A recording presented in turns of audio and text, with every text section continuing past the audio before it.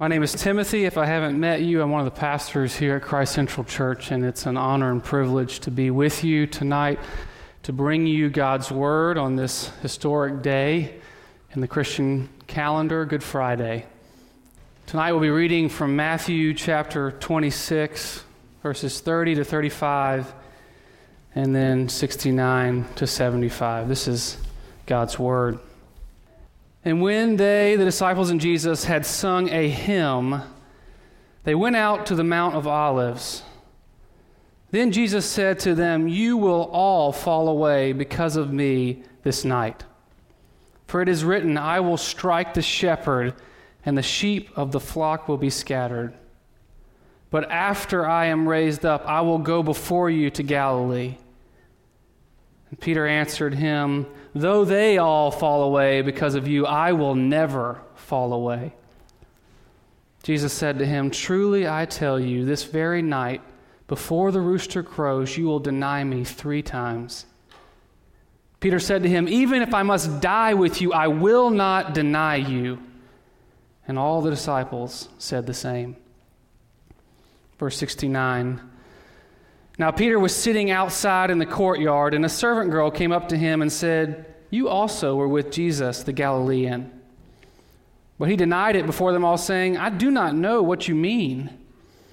And when he went out to the entrance, another servant girl saw him, and she said to the bystanders, "This man was with Jesus of Nazareth." And again he denied it with an oath, "I do not know the man."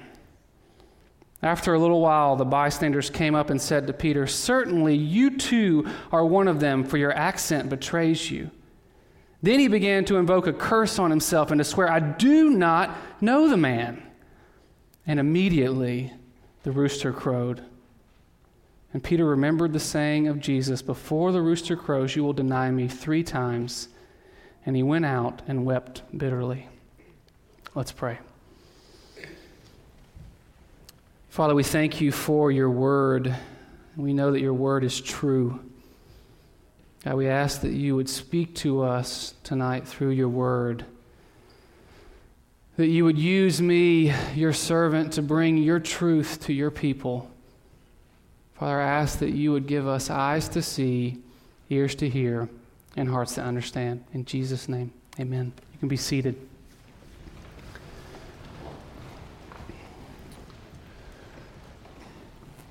Just the other day, someone asked me in passing if I was ready for Easter. I'm not exactly sure what they meant by the question, but I can tell you where my mind went. My mind went to our Easter lunch plans with family, to my kids' Easter baskets and whether or not they were all in order, to the kids' Easter outfits, making sure they were clean and ironed and ready to go. Not that I care so much about Easter attire, but I've heard it's a big deal, so I participate in that. All of these things that I began to ponder in terms of my readiness for Easter, to-do list, checklist. And if I'm honest, as I began to think about these things, my heart rate went up a little bit. Got a little anxious just thinking of all the stress that's involved with a busy holiday like Easter. And yet in hindsight, I'm not exactly sure if that's what the person really meant by the question. I think what they meant was not whether my kids' Easter baskets were ready, but whether my heart was truly ready to celebrate our risen Savior. And that's really the whole point of this Lenten season, isn't it?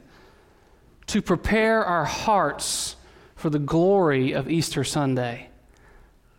And so I want to begin this evening by asking you the very same question. Are you ready for Easter?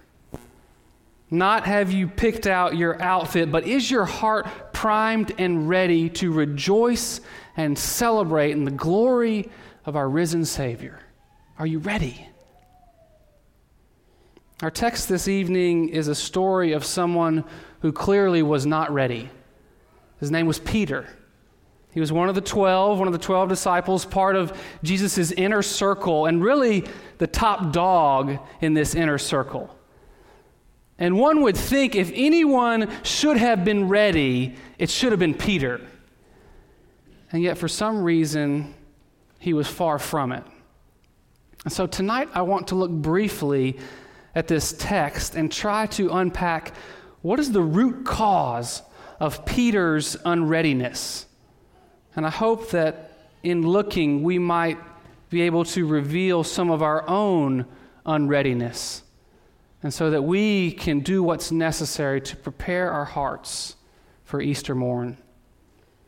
So let's begin by looking at our text in search of an answer for this question. Why in the world was Peter so not ready for what was about to happen? A bit of context here. Daniel shared a little bit of this earlier, but this discourse that we just read is the conclusion of the Last Supper. This is the last meal that Jesus shared with his disciples. And the text directly before ours is where Jesus at this supper institutes communion, this table that we're going to partake of in a moment, where Jesus declared to his disciples that he himself was the true and final Passover lamb. And without getting too deep into a discussion of the previous text, which deserves a sermon all by itself, I want to simply summarize what the Lord's Supper is all about. What Jesus was telling his disciples in that meal was that he was going to die for them, that he was going to give his life as a sacrifice on their behalf. And yet what our text reveals is that in spite of Jesus' very clear explanation, in spite of the visible picture of the bread and the wine, and even the tactile explanation, the eating of the bread and the drinking of the wine, Peter was still confused. He still didn't fully understand what was about to happen. And the evidence of this is found in verse 33 in our text. So after this special meal, verse 30, the disciples are so moved by what they've witnessed that they break out in song, in worship. And yet Jesus then immediately ruins the moment, verse 31, by informing the disciples that in just a few short hours, all of them are going to fall away. They're all going to abandon him. And it's Peter's response to this that reveals that he's not ready. Look at what he says, verse 33. Though they all, referring to the other disciples, though they all fall away because of you, I will never fall away. Translation, Jesus, you don't know who you're talking to.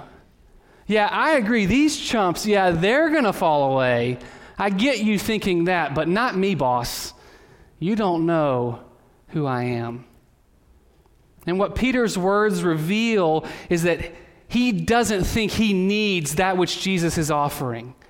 This is a huge point for us to see. He doesn't think he needs the broken body and shed blood. He doesn't think he needs the cross. And the reason why Peter thinks this is because he believes, he's confident in himself, in his own ability to be faithful and to follow Jesus to the bitter end. And as we see in the latter half of our text, Peter's confidence was misappropriated, right? Just hours later, in the face of danger, Peter folds. Not once, but 3 times he denies Jesus to save his own skin. But I want you to look closely now at how Jesus pursues and prepares the heart of Peter. Jesus knows he's going to fall, and yet the way that he goes after Peter's heart here is absolutely beautiful. And he does it with a rooster. Because if you look closely, you can see what the purpose of the rooster really is, what the rooster is all about. The rooster is Jesus declaring to Peter, I see you. I see you, Peter. I see you naked and exposed in your unfaithfulness. I see your sin. And on today, on Good Friday, the day set apart for us to remember the cross, we need to recognize that he sees us too. Amen? As hard as we try to hide our brokenness, our neediness, as much as we constantly check the knots in our suit of fig leaves, we cannot hide from Jesus. We are exposed in our sin. But take heart.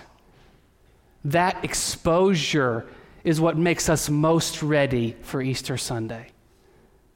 Because what that exposure does to us is it forces us to recognize our need for salvation. It reveals to us our sin and that our sin is great, and therefore compels us to grope for, to search for a great and mighty Savior. There's no Easter celebration apart from this Good Friday lament. The rooster crows, and now Peter sees that Jesus was right. He did, just like all the others, fall away. And now he sees his need for a Savior. And the table, it starts to make sense.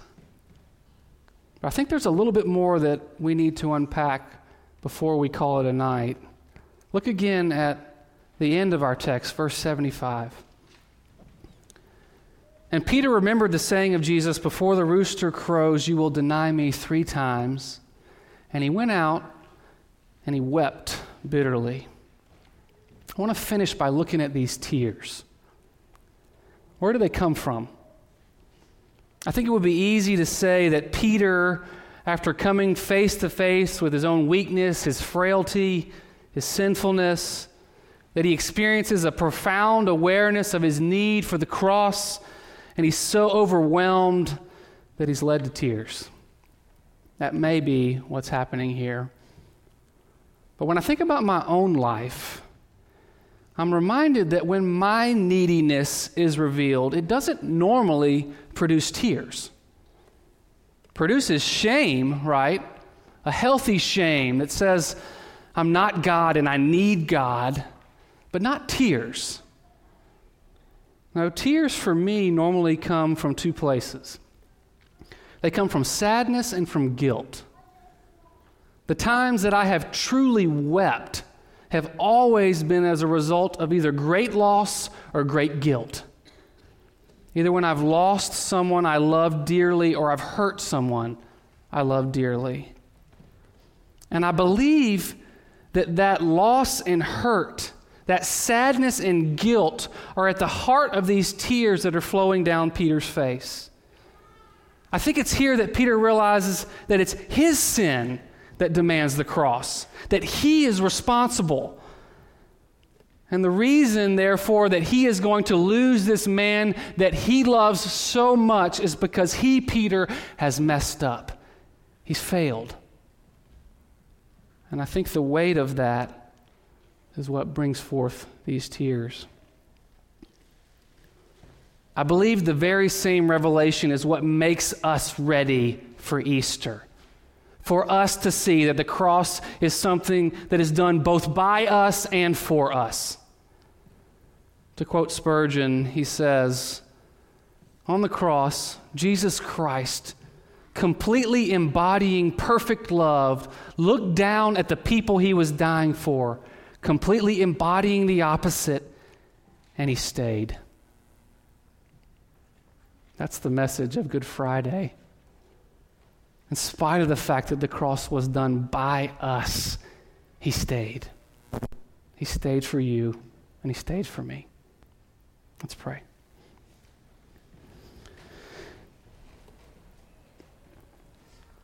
Father, I ask that the rest of this service tonight would serve to drive this truth deep into our hearts. That we would truly see the cross as something done both by us and for us. And that we would lament. And that through our lamenting, we might be made ready for the glory of Easter morn. I pray these things in Jesus' name. Amen.